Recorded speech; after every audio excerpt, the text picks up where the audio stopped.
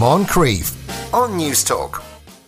Time for Tell Me Now, Tell Me Why with Graham Finlay. As ever, if you have a question for Graham, you can send it in to afternoon@newstalk.com. Today's question is this: why can't I whistle? And Graham joins us now on News Talk. Good afternoon, Graham. Good afternoon. I would have blithely assumed that the ability to whistle, while you have to learn it, that there may be some sort of genetic, the way a genetic component, the way some people can fold their tongue around and other people can't. And it's not actually an ability. You either can do it or you can't do it. I kind of always assumed that about whistling. Is that the case? No, and I'm surprised at how many people can't whistle. Now, we're talking about straight out mouth puckered whistling. That's not easy to say, actually. Now, there are, of course, these more recherche forms of whistling, the famous putting your fingers in your mouth, which I've never been able to do. Me neither. Yeah. You can cup your hands and whistle, and you might have seen people do that, and do bird calls and things like that. And then tongue whistling, which is basically making noises in your mouth, but is, I guess, a bit like whistling. But I was kind of surprised how many people say they can't whistle of any of those types where you put your lips together and blow, in the words of Lauren Bacall, right? Which nobody will remember that movie. But but a lot of people say they can't whistle, and a lot of people think they whistle badly, and which is genuinely interesting because, as you say, it's a physical effort. It's not something you do the way babies learn to talk. It's not something you might necessarily learn, and it takes work. You can tire your mouth out and so forth. But very, very few people have any kind of actual impossibility whistling. And it's certainly not genetic the way tongue rolling is, as you say. So right. So everybody can whistle. Everybody can whistle.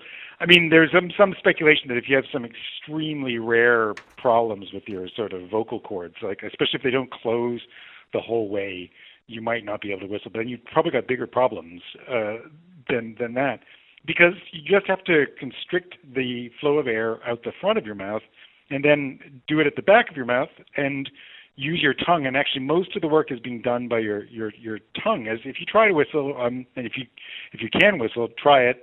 You can use your tongue, and you use it to moderate the resonation of the air through your mouth in really sophisticated sorts of ways. I mean, I've got really detailed written instructions about how to whistle, which are completely useless and certainly not good for the radio. But our tongues are capable of and vocal cords are capable of forming almost an infinite number of sounds, so it's not surprising that we're very good at using them to whistle.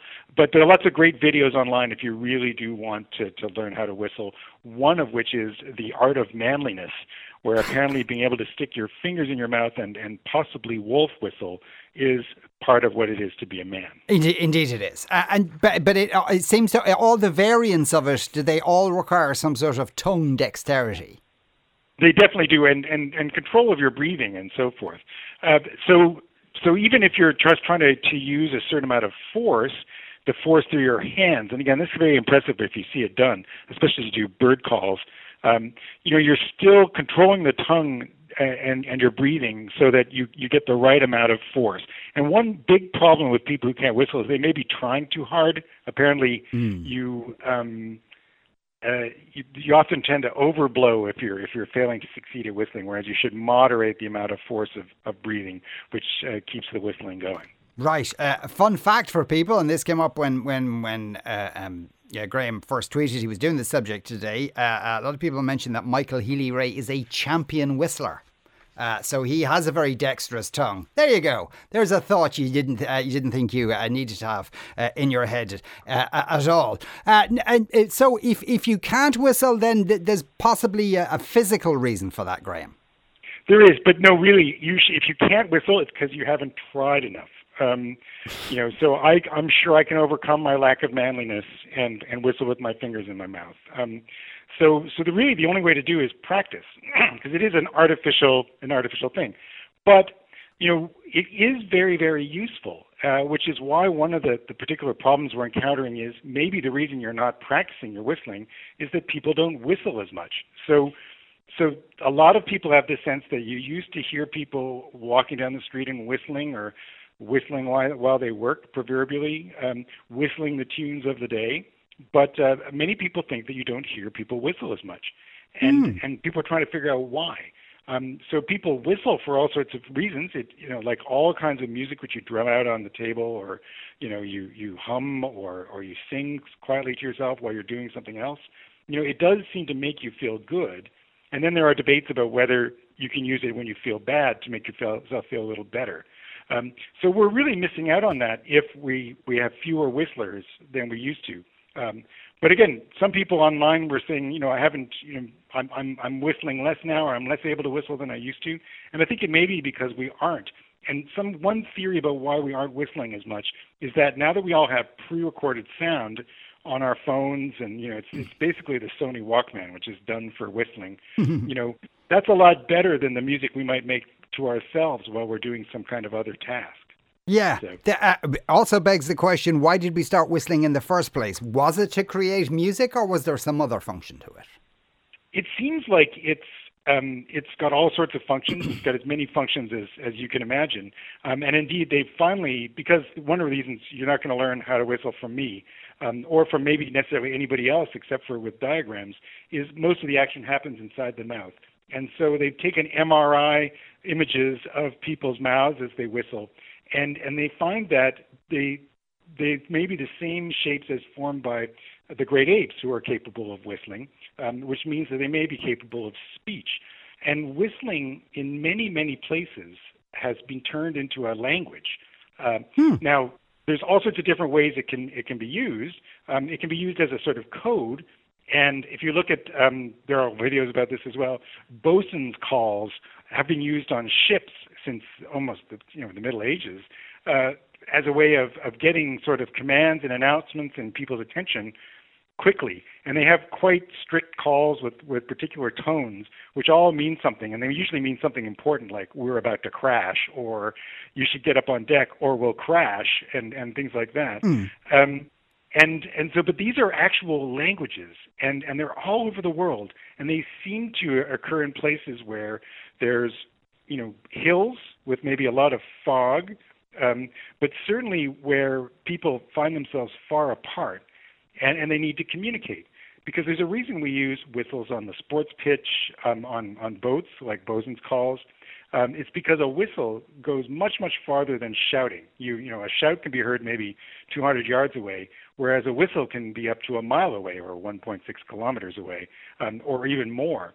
And so all of these cultures separately, in Oaxaca in Mexico, in the Atlas Mountains in Morocco, in Papua New Guinea, in Ethiopia, and in Turkey, where it's been most studied, all of these whistle languages evolved among sort of shepherds and people on the mountains who wanted to coordinate at long distances. So perhaps not surprisingly, maybe the association of shepherds with bandits. It's also been used by bandits and the like in places like Crete to sort of warn of the coming of, say in the case of Crete, it was Nazi soldiers who the Cretans really resisted quite stoutly, both as shepherds and as bandits. Now, I'm not saying anything about Michael Healy-Rae here at all. It's more competitive whistling, apparently. It's more competitive. He's a really lovely whistler, I have to say. Yeah. You didn't think you were going to spend the rest of the day like watching and listening to Michael Healy-Rae whistle, but now you will. Yeah, you will. And he's not trying too hard. That's the key thing. That's the key thing. Let me read you out a couple of texts, though. Ray says, fact, I can only whistle when I see a pretty babe. Oops. Hope the woke police don't read this. John in Cork says, the reason men don't whistle anymore is because the fear women think they are whistling at them and a lawsuit might occur. Well, just to ease your minds, John, women love having men whistling at them. That's what they live for. And Ray, that's the same thing. No complaints about that altogether. Where did that particular practice come from, the wolf whistle? Yeah, well, that's actually, they actually make a good point, because the woke police will actually come after them in France, where there's a law against catcalling and wolf whistling, which apparently is endemic to France as part of what, and this needs to be taken very seriously, everyone sees as a really systematic, endemic culture of sexual harassment. And so you can now be fined for catcalling and wolf whistling women on the street and so forth, and hundreds of men have been. So those Texers should look for the woke police to come after them soon. Well, they're actual police rather than woke police. But these are actual police. Yeah. Yes, they're the actual police. And that's a really interesting story, because it's a relatively recent phenomenon, which has now become, and this is not recently, for 50 years been identified with sexual harassment. And it became quite uncool in the 1970s. So those wolf whistlers out there are really either very retro or haven't been following how women actually feel about it. But in any case, they tried to trace it back to both the expression wolf whistling and the practice. And they think it goes back to sort of Albanian shepherds, who once again are these people on mountains with sheep, separated from each other, who want to communicate. And they found that initial sound, which is like, or something like that. Now, you can tell I'm a rubbish whistler. But you all know what it sounds like. And, and that was their sign for wolf. And so they think that's where it's from, but it really becomes popular through the cartoons of Tex Avery, which has a wolf who goes around basically sexually harassing people and having these really outsized reactions to, in this case, it's a Little Red Riding Hood who turns out to be a sultry torch singer. That was very popular. This was almost censored by the censors of World War II, but the men liked it, and so the soldiers liked it, and so they let it pass. And that seems to have gotten the soldiers wolf whistling at women around the place, and people remember them doing it in Second World War England when they'd been stationed there. And they sort of brought it back. And then this wolf whistling became a real stereotype, which is how it figures in this movie, To Have and Have Not, where Humphrey Bogart ends up whistling at Lauren Bacall at the very end. Very famous scene involving wolf whistling. And it seems to have really taken off, partly through this cultural suggestion, until its sort of negative qualities became pretty clear, and it seems to become associated with someone who's really cheeky, but maybe someone who's really maybe dissolute and uncaring about, how other people feel, which led to people questioning whether men should do it at all. Indeed. Graham, fascinating.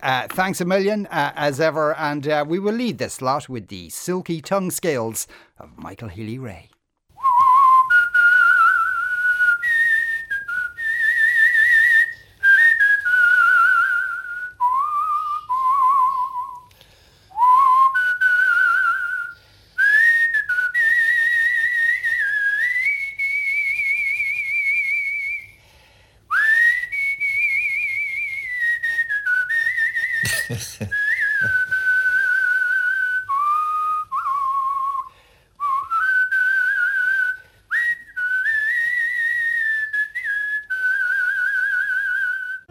Moncrief on News Talk.